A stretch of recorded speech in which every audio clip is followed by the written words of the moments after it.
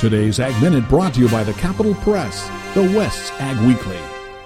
With rain predicted for parts of Washington and Idaho, experts are worrying about the possibility of sprout damage. The key, they say, is how much rain falls. A short rain followed by a return to dry, sunny weather wouldn't be a problem, said Washington State University winter wheat breeder Arron Carter. However, if it's a heavy rain that lasts for several days and is accompanied by cool nights, sprouting could be a problem, he said. Sprouting could result in a low falling number for wheat, which can bring lower prices for wheat farmers at country elevators.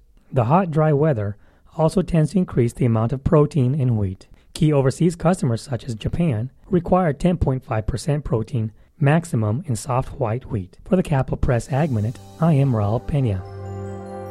For more agriculture news and information, turn to the West's Ag Weekly, the Capital Press, and capitalpress.com.